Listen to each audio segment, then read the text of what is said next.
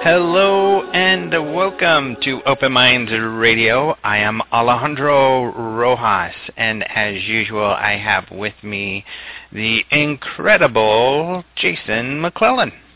Greetings, Alejandro. Thank you so much for having me on today. Yes, I'm glad you could join us, and I'm glad you can join us pretty much every week. Yep, it's always a sad week when I am unable to join you on Open Minds UFO Radio, the show that I love very much. Not necessarily, because if you can't join us often, it means you're on vacation, and that's fun. It still does depress me slightly when I don't get to join you. You sigh in bed and roll over and go back to sleep. That's right. Yeah, well, what can you do? What can you do? So we have a really cool guest today, another person from Hollywood. We've got Matty Beckerman, who is a director and producer for this new movie, found footage movie that has come out called Alien Abduction. So it's been kind of slowly rolling out. You can watch it online, but what's cool about this is we found out that the guy who did the movie, and we're going to talk all about it, he really wasn't into this topic. He was a skeptic, and then when he researched for the movie, he's really into it. And in fact, he's had kind of his own experiences since, and we'll talk about that soon here in just a minute with Matty. So that's going to be really cool. So you've written about this, right? Have you watched it yet? I have not watched it. I really want to see this, and so this is the one that's based on the Brown Mountain Lights, right? Right, exactly. It happens in the Brown Mountains where that all takes place, and it is kind of attached to all of that. And there's more to the Brown Mountains and all of those legends and mysteries than I even knew. So we'll talk to him about that as well. Yeah, I do find that whole story fascinating, and it's fascinating that that's sort of what this movie's based on, and I love that the guy did his research into this, and so much so that it kind of convinced him of some things. So I'm really excited to see this movie. All right, so before we bring on Mr. Beckerman, let's talk some UFO news. So Jason, from the last week of UFO news, and we've got quite a few. What was your favorite? All right, well, I'm going to go with a cool video. There was this video of a UFO buzzing a football stadium in Argentina. Now, football, of course, we're meaning football to the rest of the world, soccer to us. There was a soccer match taking place in Buenos Aires, Argentina, and this video is from a camera, and reportedly it's a television camera that was set up, and it's kind of at the sidelines. And it's recording, it's capturing the final goal of the game and showing everybody celebrating and everything. But there's this UFO that you see from one end of the stadium. It appears in the sky and kind of, it seems to change its direction and shoot and move at a very quick rate of speed. So this had a lot of people say, wow, there was a UFO, check out its maneuverability, and even Mr. Scott Waring from the site UFO Sightings Daily that's routinely cited in a lot of these incredible UFO videos.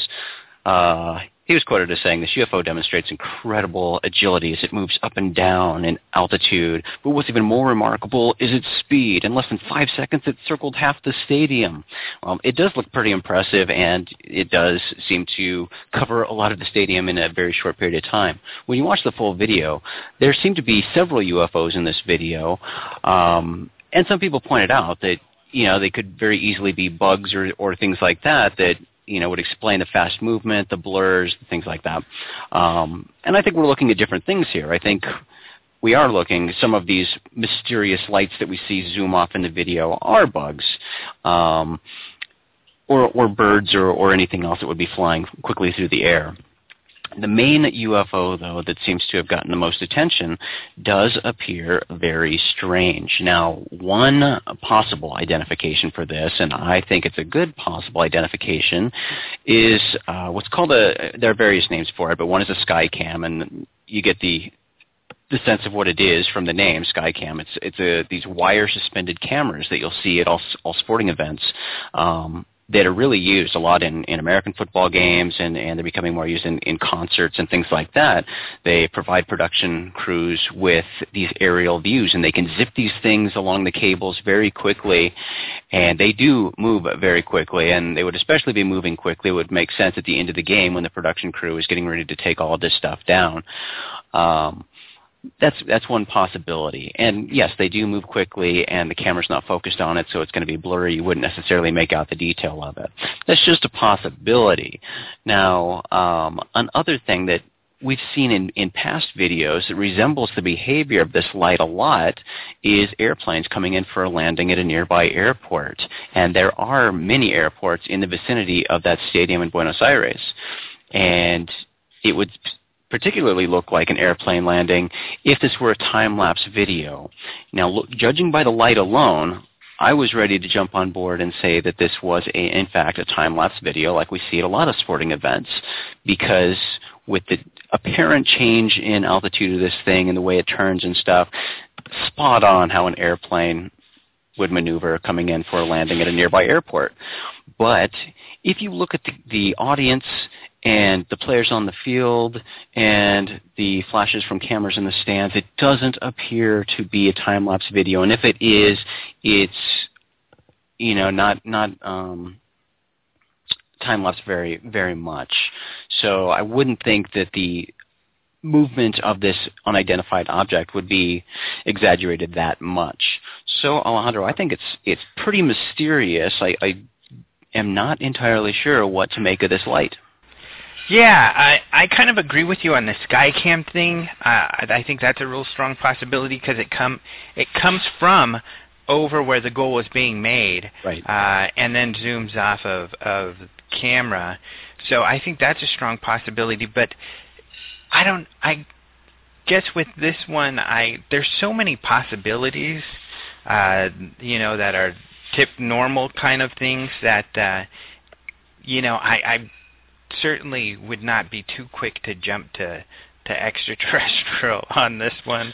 Right, and I'm not going to jump to hoaxed video either. I mean, I did notice an anomaly in the video when I was listening to it and watching it. There is a point in the video where the audio track fades out and then fades in again. There's no reason for that, at least that we know. Of course, there could be a reason, but that's a minor red flag showing that the video has, for whatever reason, been edited at least one time. So that was mysterious, but I don't really suspect any sort of hoaxing here. I think Skycam is a good possibility, but it's just that it's a possibility. Yeah, and I mean, this one, and we're getting a lot of this. Certain people, and I guess this is nothing unusual, certain people are getting a lot of attention by immediately jumping to this extraterrestrial conclusion with anything that is remotely different in the sky, and so many of them turn out to be something mundane, but it's certainly working to make certain people popular, and that gets a little frustrating because it's just putting out more not as impressive stuff out there and getting press to stuff that and overshadows some of the stuff that is more impressive, I think. Yep, I agree with you completely. Yeah. So. Well, I thought the video was interesting. It was not something that could easily be identified. So there is definitely a mystery there. I think there are some possible and even probable answers to it, but it's still a fascinating video, and it has a mystery there. Yeah. But I mean, the way you covered it is right. You covered a lot of different possibilities and pointed out a lot of the different things going on, and you did a full examination here. But unfortunately, a lot of the people who post this stuff at first just say, "Oh, look at this weird video. It's got to be an alien," and that's it. That's they right. Really I don't know what it is, so I know what it is. Right. So they really should do a full examination like you do before they come to any conclusions. But, of course, jumping to a quick conclusion gets you a lot of eyes, and it gets Yep. A lot of people talking about you. And that's many people's focus. Yeah. But you're a little too kind to me there, sir, but thank you. I appreciate your kind words. All right, so what is your story of the week? Well, and they're not just kind words, they're deserved, because it's the best coverage of that story I've seen that you wrote. So, another story that got really popular on our site, the one that I'm going to talk about, we have a few other sightings that people can go check out, but I'm going to talk about this thing that Ben Hansen did. So Ben Hansen worked for the FBI. He's worked for in law enforcement for several years for different groups, and he talks about how, in law enforcement, of course, being able to tell if someone is lying or not is really important, or if they're deceitful at all. And so he studied, the nonverbal cues to find out if someone is being deceitful. And he mentions he's no expert in it, but he's used it in his professional career as a law enforcement agent with the different places he's worked, and so he's learned quite a bit about it. So he wanted to take a closer look at Jimmy Kimmel's interview of Bill Clinton about UFOs. And so he did this he said he just wanted to kind of take a quick look, but it ended up being like this 35-minute YouTube thing that I know he spent a lot of time on because, like he said, he's not a professional editor or anything, but he did a good job in putting it together. It's very well done. But he analyzes it bit by bit, and he's pretty convincing, I think, in pointing out a lot of cues, movement, how Clinton kind of changed his position and changed it wasn't as open. He seemed to be a little more reserved when he talked about UFOs and careful, and he seemed nervous, if not a little stressed, when he was talking about this stuff, and that to Hansen makes him think that perhaps there's some deceit, or at least some stuff that he isn't sharing. He kind of goes on to think that maybe Clinton knows a lot more about this, and maybe he did find something unusual when he researched Roswell. But even though he says that he is Clinton stressed, and I think he makes a good argument for that. It's hard to say exactly why, though, because, of course, you look at someone like Kucinich, who had a UFO sighting, and when that was brought up, they made fun of him, and it really damaged him, I think, a lot when he was running for president. And so I think, it could be just that Clinton's nervous about that, careful in choosing what he says so he doesn't seem like he's a lunatic or really gone off the deep end or something like that. So it's hard to say why he was nervous, but I think Hansen makes a good argument that he was more nervous during that part than other parts of their talk. Yeah, I think you're right. I agree with you that the body language analysis is great in determining possible elevated stress there, but anything beyond that is just presumption and an educated guess on Van Hansen's part, and it's certainly a possibility. But, as we've talked about a lot, Clinton is very interested in UFOs, and, it would be understandable if he's more stressed or agitated with that topic because, as he points out, it's been a topic of frustration for him and something that he's hit roadblocks with. Well, and what's cool is that he's never denied that he had an interest either, right, and that he did look into things and didn't find much there. But, of course, I could see it would be hard to say that, and at the same time not be labeled a goofball. And, of course, you know how the media can go crazy and go wild with stuff like this. And so you have to really be careful with how you choose your words so that doesn't happen, I think. Yeah, if it's a topic, that is kind of a fringe topic, and you're on a comedy show and it comes up, this is something that you are passionate about, something you believe in, that topic comes up, you're not really sure how the questions are going to come and how the audience is going to receive it. So I understand. That's something that you and I face. Right. When that comes up, especially in an environment like that. I could see how it could be frustrating and a little stressful. All right, where's this going to go? Right. Yeah, exactly. So, yeah, even like you said, we can feel a little stressed when we're doing that sort of thing. So, Just a little bit. But it is really interesting, and I think people have found it interesting that that there was any stress there at all. The headlines that have come out from articles talking about Ben's analysis have been hilarious, talking about how Clinton's stressed about UFOs and. Yeah, that's been a lot of fun. Yep. Yep. So, because I liked writing ours, what was ours, Talking UFOs with Kimmel Stresses Out Clinton. Yeah. That's kind of fun. You're right. So cool. So there's the news. Thank you, Jason. Of course, you can go to openminds.tv to see all of our news, and we post stuff daily. Yes, we do, and we do Spacing Out every week now. So look for Spacing Out every week on our YouTube channel or just at openminds.tv. Right. So let's go ahead and talk with Matty Beckerman. All right. I am very excited to have Matty Beckerman on the show, the director and producer for Alien Abduction, the new movie. Hello. Hi. Thank you so much for having me. Yeah, I'm really excited to have you on the show, especially because you're kind of a UFO enthusiast, I understand. Yeah, I really only became that way through making this film. Oh, really? Yeah, it kind of converted me into, initially I went into it very skeptically, and then after interviewing people and really talking to them, locals who've been abducted and people who have seen the Brown Mountain Lights their whole life, I converted into someone who definitely believes and really follows it and studies it. Mm-hmm. Well, how did you first, what inspired you then to make the movie? Was the movie your idea, or was it a project that was brought to you? No, it was my idea. My family have lived in the mountains of North Carolina since the 1970s. Mm-hmm. And I'd always heard the stories of the Brown Mountain Lights. And if someone's not familiar with it, for over 800 years, there have been these mysterious lights that appear and disappear around western North Carolina. And it dates back to the Cherokee and Catawba Indians. And it's real. I mean, I've seen the lights myself. I've taken pictures of them. And there's all these abduction stories that have happened right around that area. Mm-hmm.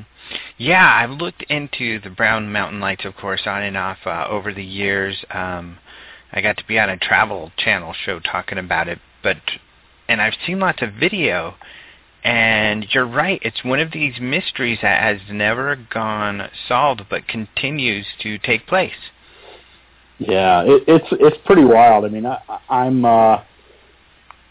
it's one thing to see these lights like across a parking lot and across a giant valley. It's another thing to see it 10, 15 feet away, mm-hmm. And then it chase you down the highway. Now, it's pretty wild. I think you said you had your own sighting. Was it during the shooting, or was it prior?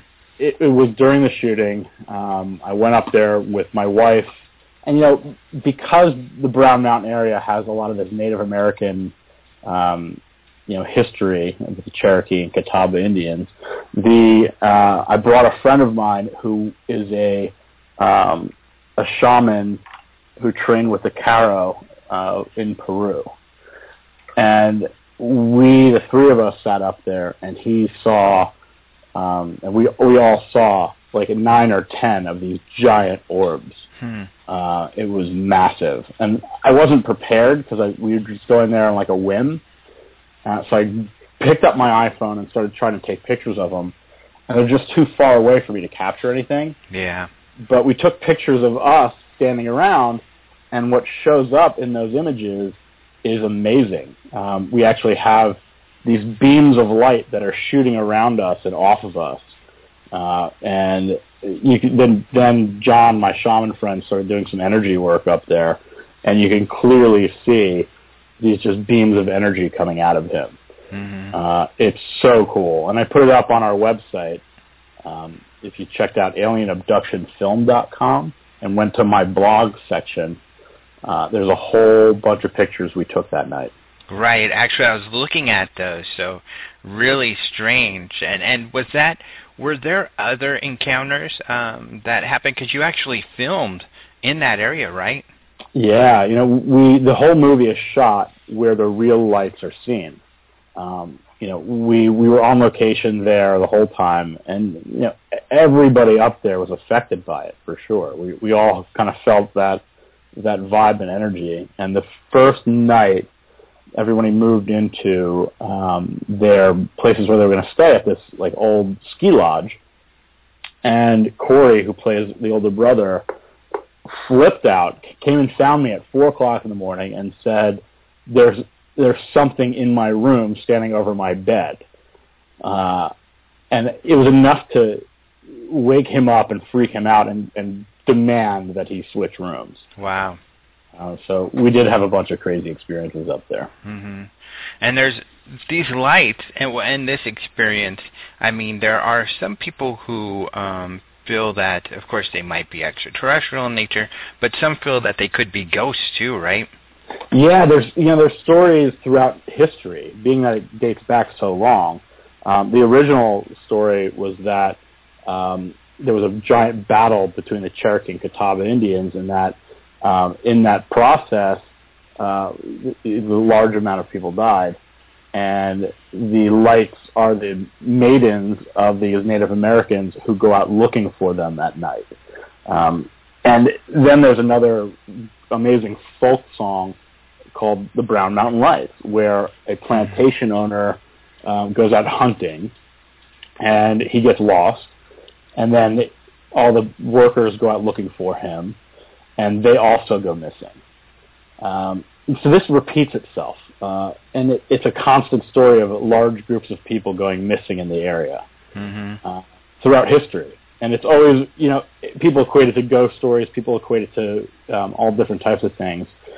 But the people that I've interviewed directly who talk about being abducted and talk about gray aliens, that just makes it all the more compelling that something larger is going on here. Mm-hmm. And so I guess when you first came across this, you kind of noticed that the government had done some research into this, and you first had chosen the title Project Blue Book after that study, right?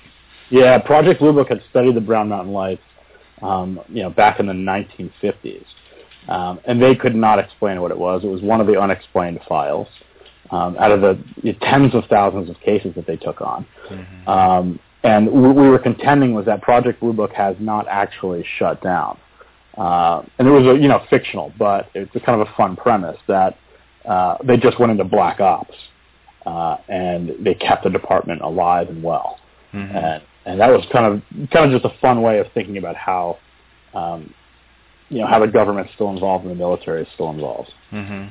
Now, I saw that on the viral website that you had, but is this a premise that's also introduced in the movie? Very slightly. I mean, we don't really get into the heavy details, but at the end of the film, when the camera has been found, what you see is a U.S. Air Force, tent surrounding now where this camera has fallen, a Geiger counter reading the meter, and a guy walks up with a gas mask and a Project Blue Book coverall, that's a hazmat suit in order to pick this camera up. And that's just a real slight hint and saying thank you to ufologists who follow this stuff and saying if you guys get this, you get it. All right. If you know what Project Blue Book is, you get that kind of wink. Well, and that's what's kind of cool, with this movie is you've got lots of winks to actual UFO research and all of that in here. That there are different aspects you tried to stick to, and you even have a ufologist that was a consultant of yours and was in the movie, right?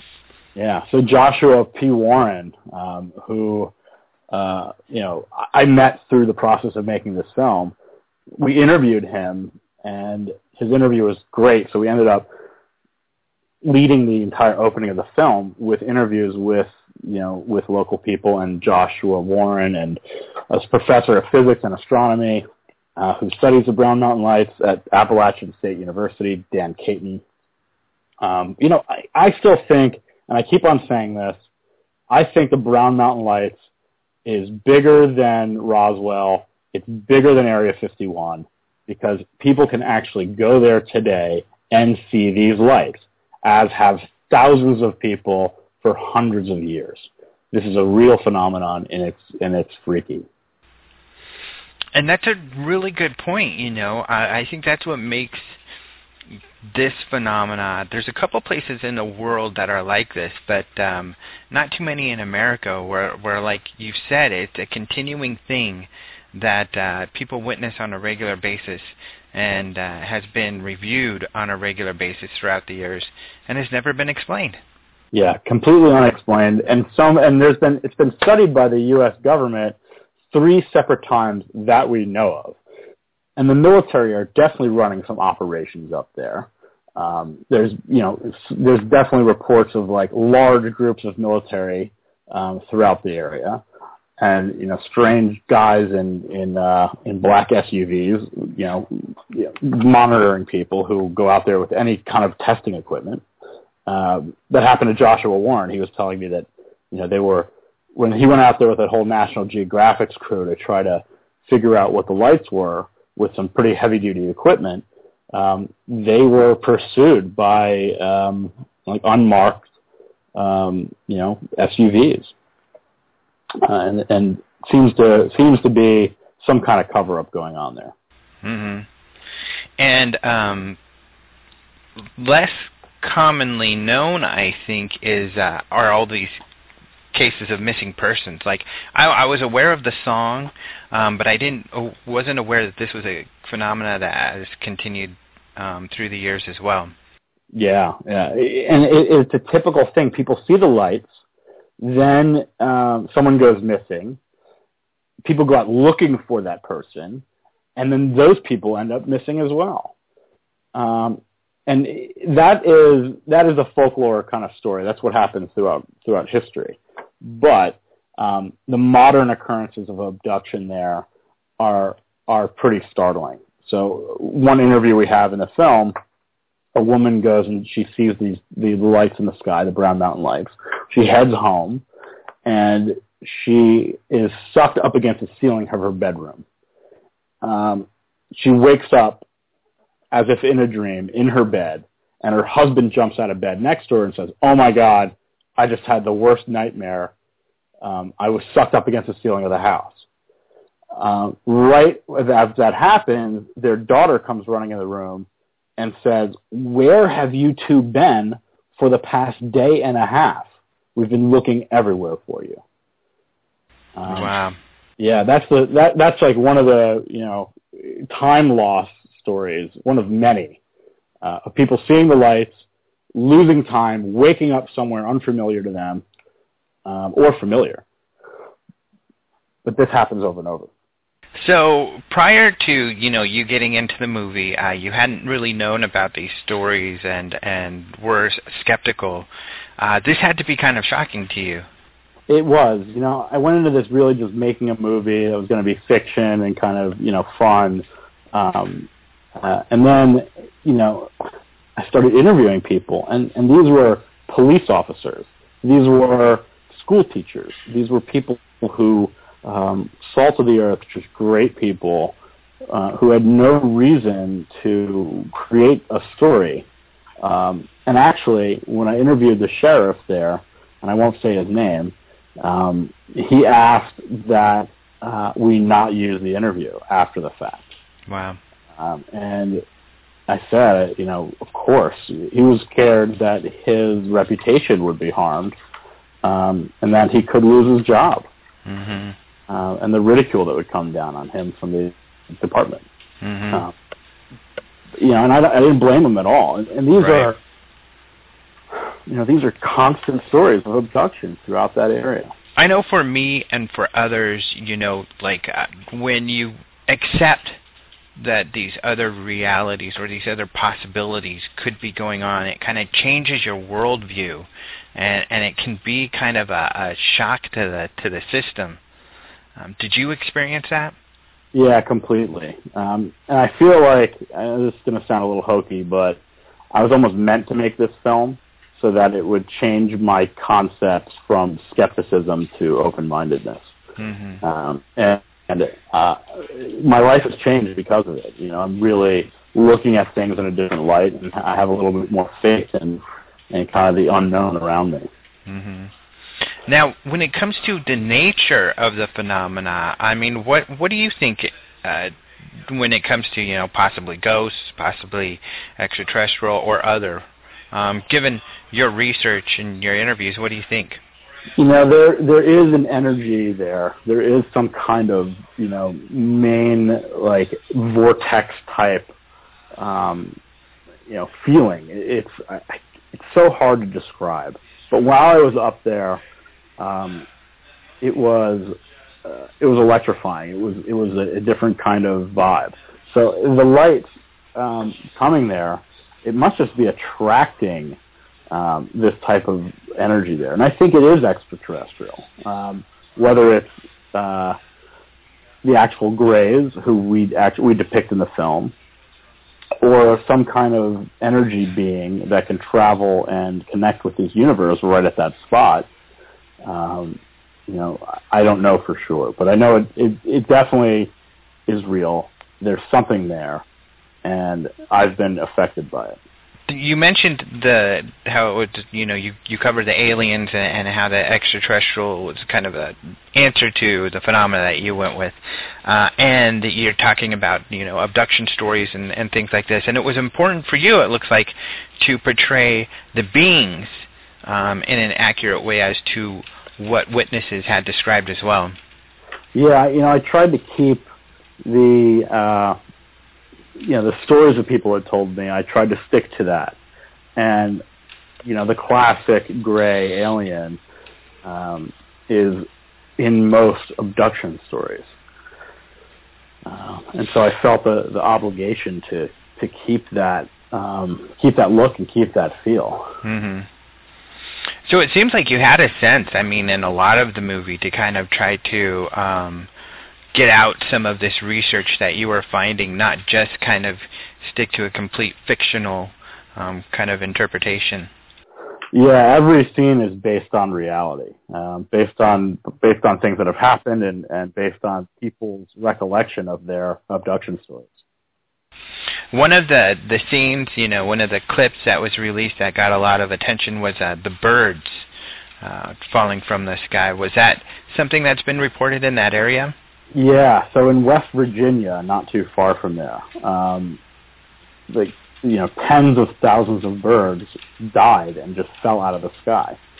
And there was no understanding of what it could be. There's also, these giant fish kills that have been happening recently, where millions of fish will beach themselves on shorelines. And, these mass extinctions, I would call them, are something that no one can explain. They don't know why it's happening. And we just put a little twist on it, that mm-hmm. it is something that's being controlled. Mm-hmm. Right, and it's kind of a scary scene where these people are kind of pelted with all these things. Yeah. I mean, imagine being in the middle of that. It's almost out of Hitchcock's The Birds. Mm-hmm. Where you've got tens of thousands of birds raining down from the sky. Yeah. Speaking of coming down from the sky, it's kind of interesting too, the footage that you have of the camera that produces the found footage comes from the sky. And how did you get the shot, with the camera going out into the lower orbit? Well, what we did was our director of photography, Luke Geisbuehler, had created this viral video where he took a weather balloon, launched it into low Earth orbit with a GoPro camera attached to it.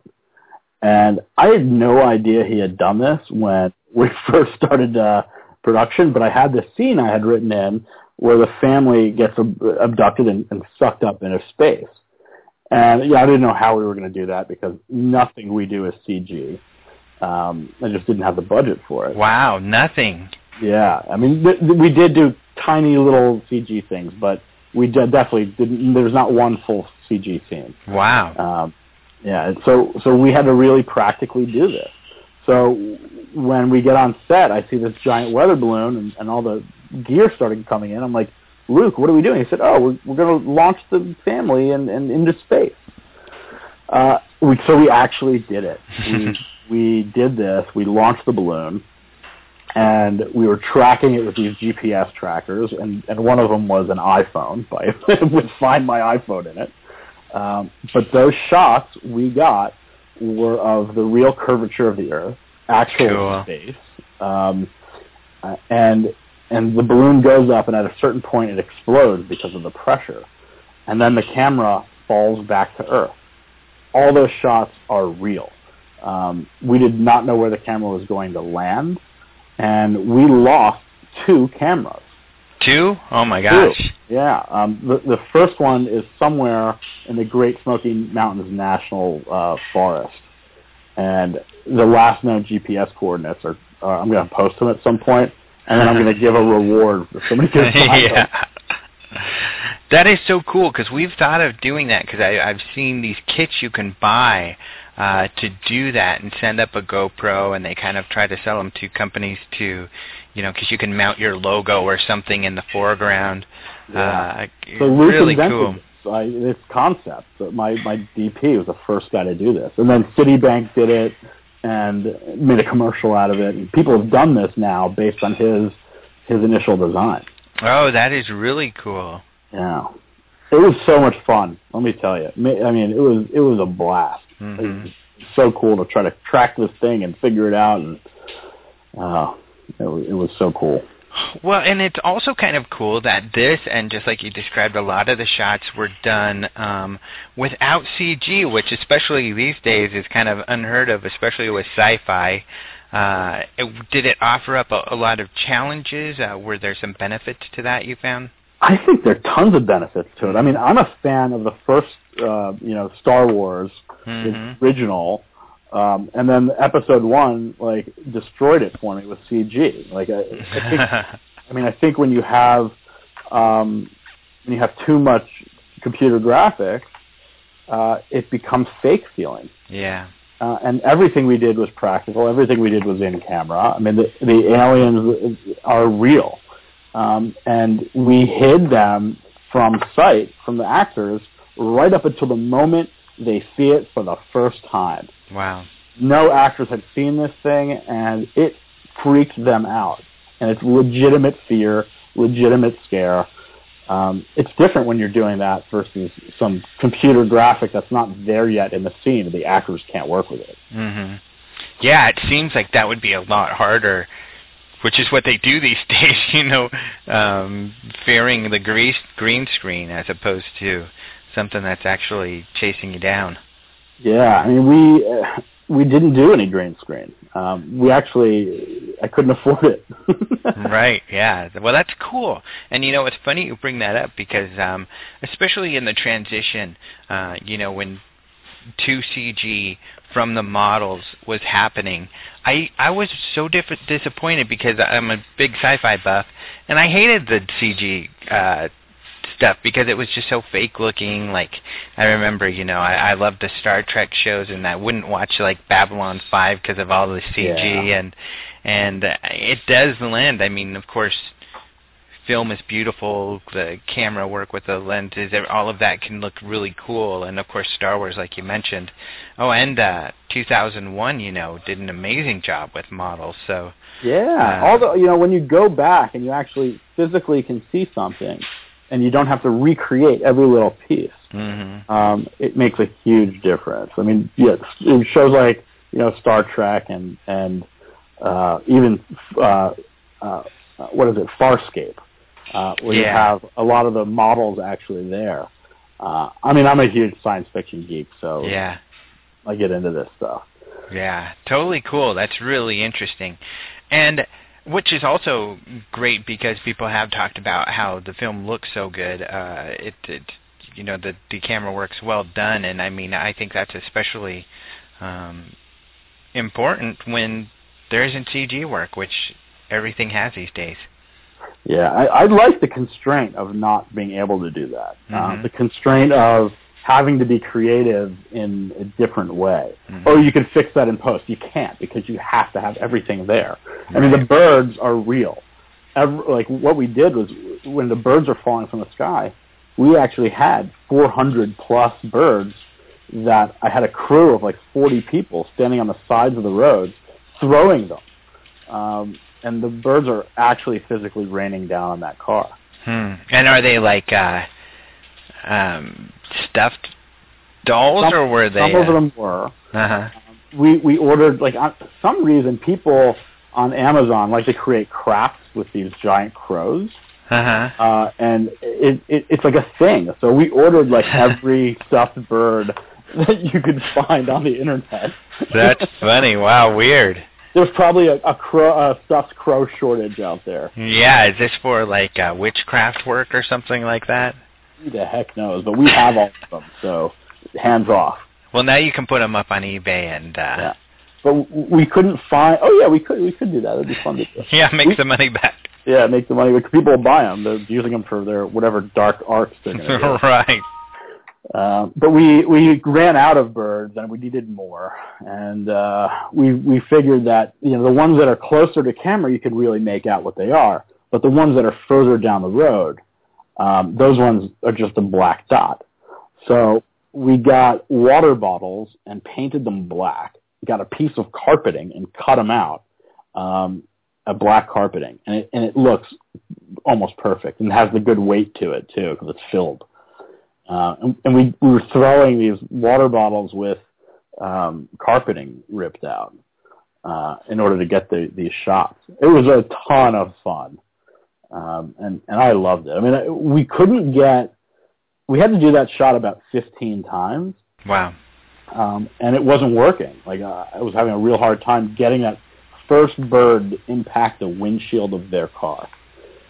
We tried throwing it. We tried getting a rope and like having them run directly into it. It just wasn't working. And we had a huge group of people out there that day, at least 150 working on this scene. Mainly volunteers, mainly people from the university who wanted to help out. And trying to coordinate everybody and keep them all, in place is tough. So finally I was like, screw it. And I got one of these birds and I put it on a fishing pole. And I got on the roof of the car, and I was smashing this bird into the windshield while the car was moving. So it was pretty treacherous. My wife was going to kill me for doing it. That's hilarious. That's funny. Well, and what's funny, too, is that it seems counterintuitive that, doing it the way you did would be cheaper than CG. I think, people, when this first came along, you think, oh, people can sit in their basement and make their movie. And it's weird that it's come about that way. Yeah, it's so expensive because the processing power you need is massive, and these guys are artists who do the CG work. I mean, they're highly skilled, and they're just expensive. When you get a big CG house who knows how to do it the correct way, they cost a fortune, and because they're used to getting paid that. I mean, you look at Avatar, and they spend $250 million to make a movie. I mean, our film was under $800,000 to make. Right. Wow. It's funny. And you know what it reminds me of? And I'm sure you're familiar with this because it was kind of before CG was really rolling. And it's certainly not a well-produced piece, I think. But very effective was Alien Abduction, same title, Incident in Lake County. Oh yeah, that was in like 1989. Right, and I'm sure you're familiar with that, and that was, kind of found footage, alien, this family being abducted, and even though it's kind of cheesy, it's really scary. Yeah, for what it was back then, it definitely impacted people. Mm-hmm. I remember. I don't think I saw it until after we made our movie. Oh, really? I didn't, but people pointed it out to me, of course, afterwards, and were like, "Hey, you need to see this." Mm-hmm. I was like, "Oh man, it's funny because you can see some well-known actors in it now. Oh, really? Yeah. It's fun. You go back, you watch it, and the show Entourage, Sloane, who's his girlfriend, is clearly in it. Oh, wow. It's so funny to see that. That's when they're first starting off, is when she was first starting off as an actress. Right. Our movie is, on demand right now. We're like climbing the charts. It's like such an amazing thing to see. I'm just so happy that things have worked the way they have, and that IFC put us out, and we had these amazing producers, Lawrence Bender and Mike Fleiss. And Lawrence Bender did every Tarantino movie, from Reservoir Dogs, wow. Pulp Fiction, Kill Bill, Inglourious Bastards. Like Lawrence is Tarantino's producer, and he got involved really early, and it was incredible to have someone like that. And that's probably why we've done what we have, is because we had support from producers like Lawrence and Mike. And Mike did Hostel and Texas Chainsaw Massacre. And so our little movie, it's like a little engine that could. We just keep on plugging away. Yeah. Well, I wanted to ask another question about the found footage genre and taking that aspect. So, when Lake County happened, found footage was not a big thing, but it was effective in the Lake County piece. But now it seems like, especially for alien movies, found footage is really popular. Why did you choose to do it, and why do you think that is? Well, I had met with a psychologist, and he had an autistic patient who was a kid, who was about 11 years old. And this kid stopped speaking at all. He kind of went quiet and kind of inward, and wouldn't speak to anybody, wouldn't react to people. And he used to play with his mom's phone, and that's about what he would do. So the psychologist gave him a flip camera, and this kid started using the flip camera as almost his security blanket, and he would start talking. When he would make these videos with that flip cam, it would allow him to somehow filter out all the input he was getting from the rest of the world and use that camera as his security blanket. So I really found it fascinating. I said, this is a great premise for how, in Cloverfield or a movie like that, I think someone would drop the camera at some point. They're in the midst of this scary, crazy stuff. When the giant Godzilla-like beast shows up, I'm dropping that thing, I'm running. Right. But if it is my safety blanket, if it is something that I can't be without, like this autistic kid, you're going to keep that camera on, you're going to keep rolling. Right. It is the only thing that keeps you sane. Right. And that's what we did here, is exactly that. Yeah, that makes a lot of sense, and you're right. It justifies, because that can kind of, deter from the reality of some of the movies where you're like, why are they still holding this camera? Like you said, this giant monster's coming at them or killing people in front of them, and they're still holding the stupid camera. Yeah, they're still in it. But we, I think we solved that issue with this way of telling the story. Cool. Yeah. So now that you take this phenomena more seriously, how do people react when you tell them that? Because I'm sure some people ask you, well, you don't really believe in this stuff, right? How do you... Oh, I defend it full on. Uh-huh. I completely defend it, because it's important to me that when people come and share their stories of abduction with me, they know I will be on their side. Mm-hmm. They know that I will not ridicule them. I will not think they're not telling the truth. I'll listen completely, open-hearted and say, I understand. And I think that's super important. I think anytime you're making a film and you're trying to get the realism there, you have to fully engage yourself in that topic. You have to completely immerse yourself in the universe that is this storyline. Mm-hmm. And I'm in, man. Are you planning on doing anything else in this kind of arena, influenced by this newfound knowledge? Yeah, I think the thing that's fascinating me the most right now is hypnotic regression. And quantum, what is it called? QHHT, and quantum healing hypnotherapy. And people are being regressed into past lives, and they go back beyond the past lives into... Are you familiar with this stuff? Yes. Okay, so they go beyond the past lives, and suddenly they hit this higher self, this master, if you will, who kind of is a guide in their own life, and is your subconscious level higher self coming through. And then people are going back even further beyond that and contacting what they're calling alien life, extraterrestrial life. It's a little-known piece of science right now, and I think it hasn't been talked about. And I'm really fascinated with it because, one, I was regressed myself about a month ago, and the things that were coming out of my mouth were insane. And, you know, it's one thing to sit down with a medium and have them tell you blah, blah, blah, your relatives or this and that who have passed. It's another thing for it to come out of your own mouth, out of another voice that is not yours speaking through you. Right. And that actually happened to me.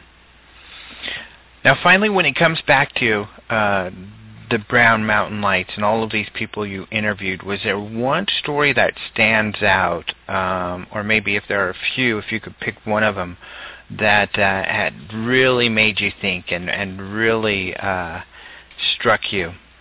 Yeah, so the police officer I interviewed, so he was on patrol, riding past the overlook, stopped there for a moment, and a giant orb came up over the gorge, up right onto the highway.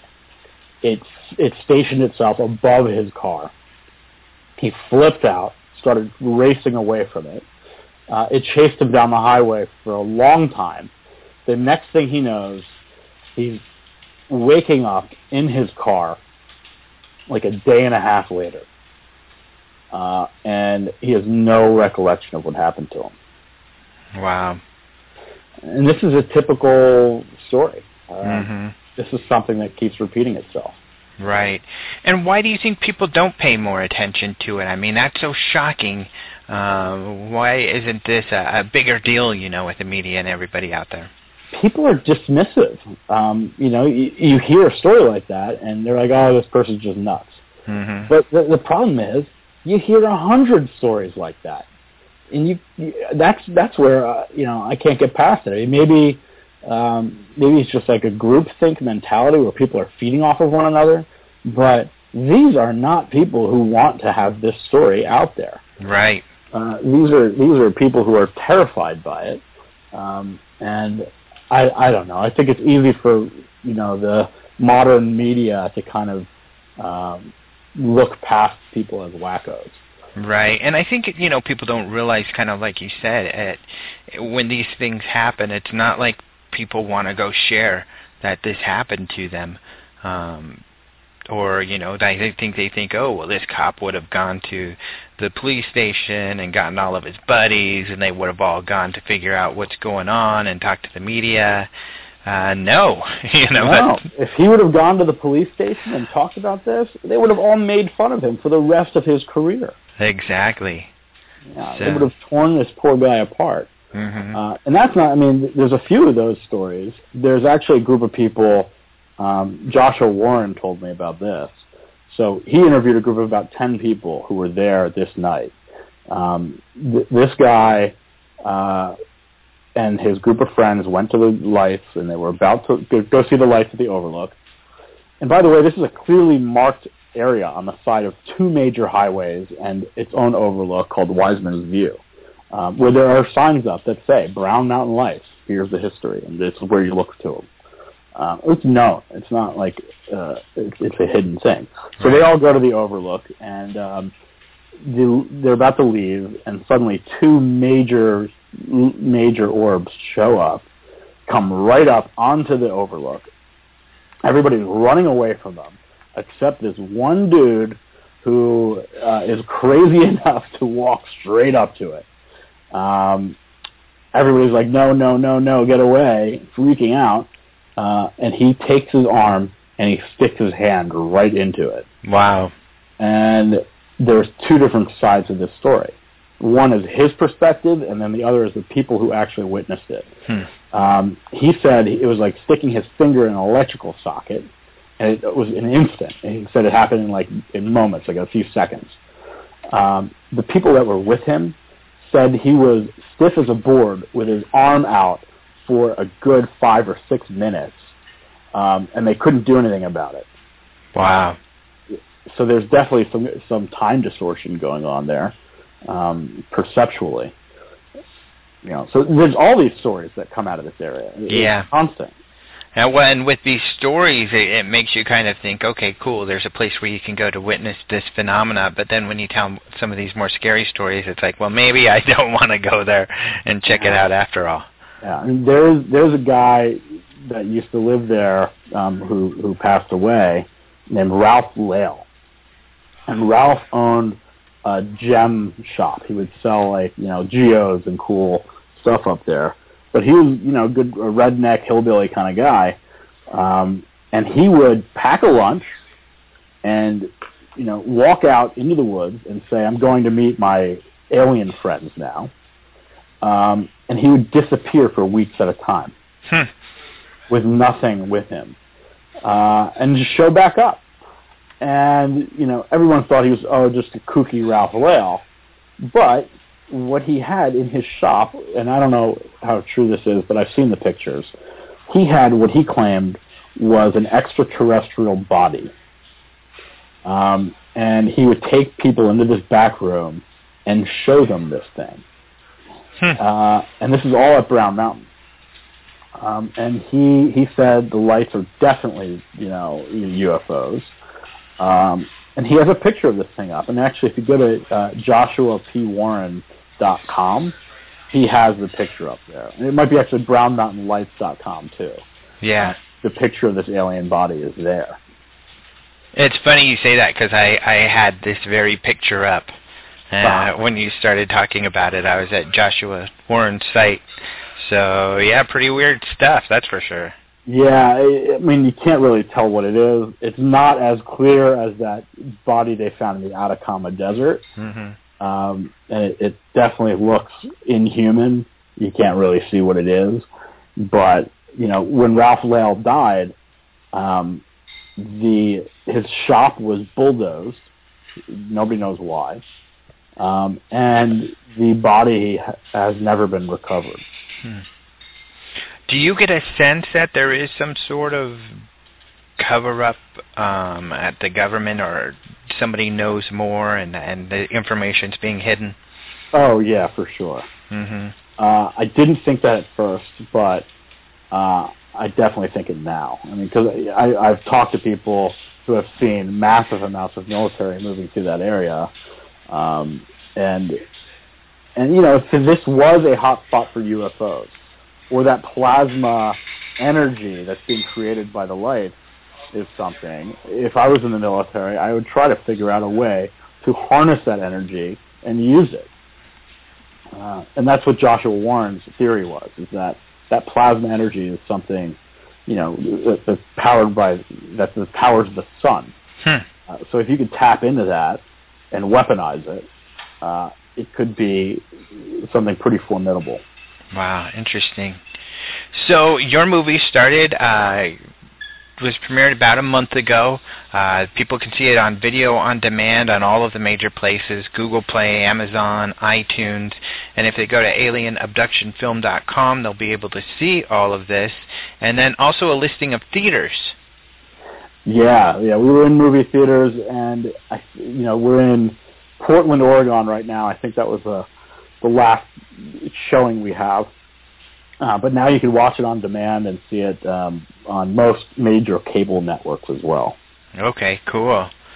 All right. Well, thank you so much for coming on. I think, talking to someone, especially like you, someone who was involved with creating the movie and everything, and knowing all of this background and what you went through makes viewing the movie so much more enjoyable, because you get to see these parts. Oh, yeah, you talked about this, and I know where that came from and everything. So, and especially for my listeners who are really into the topic, I know they're going to be really excited to hear that this whole experience has kind of opened your eyes to this incredible phenomena. Yeah, absolutely. I'm glad it did. I'm happy that it's opened me up, and I embrace everything now. Yeah, cool. Yeah, it is. But I mean, it feels like for me, and especially for a creative person, I would think all the possibilities, so much more possibilities in life. Yeah, absolutely. Thank you so much for having me. Yep, thank you. Okay, thank you so much to Matty for doing this interview. It was a lot of fun, really interesting stuff. It's really interesting to hear from someone who kind of goes from 0 to 100 miles an hour. In other words, being skeptical about all of this stuff to all of a sudden, his eyes opening to new possibilities and getting into a lot of different stuff, as he said. So I think it'll be interesting what comes from this in the future that he works on. And I think it's a lot of fun when you talk to these guys and then go watch these movies. You get to actually see how they incorporated some of their beliefs or research into the film. And so when you're watching certain scenes, you can go, oh yeah, I remember he said this about that, or he said this about this, and it makes kind of watching the movies a lot more fun. So if you haven't watched Alien Abduction, of course, if you go to our website and look at the radio show, we've got a link to his website where you can go get it. It's on iTunes, Amazon, Google Play, Xbox, the Sony Entertainment Network, so it's all over the place online where you can download it and watch it, which is what a lot of people are doing, of course. And then you can also go see it in some films or in some theaters, and they've got a listing of the theaters. And, of course, you'll be able to buy it on DVD. I'm not sure if it's out yet. I don't think so, but I'm sure it will be soon. But cool stuff. So thank you so much to Matty. That was an awesome interview, and that was a lot of fun. Also, don't forget to check us out on all of the top social networking apps. We're on Twitter at openminds.tv, and of course, we're on Facebook at Open Minds Radio and Open Minds Magazine. You can also find me personally on Twitter at AstroATR, and Jason's at AceCentric. You can find us both on Facebook just by looking for our names, and of course Maureen's up there too from Spacing Out. You can also find all the stories that we talked about in the news section at openminds.tv, where we update you on the latest UFO news on a daily basis. You can also catch our UFO news webcast, Spacing Out, on our YouTube channel. So find all of that and more at openminds.tv. Thank you very much to the artist who created our music, Caleb Hanks. You can find out more about his music and download some of it for free. I listen to it often, actually. I think it's really cool. But that's at theclerkchronicles.com. And thank you all so much for listening, and we'll be back next week with another great show. So until then, adios muchachos.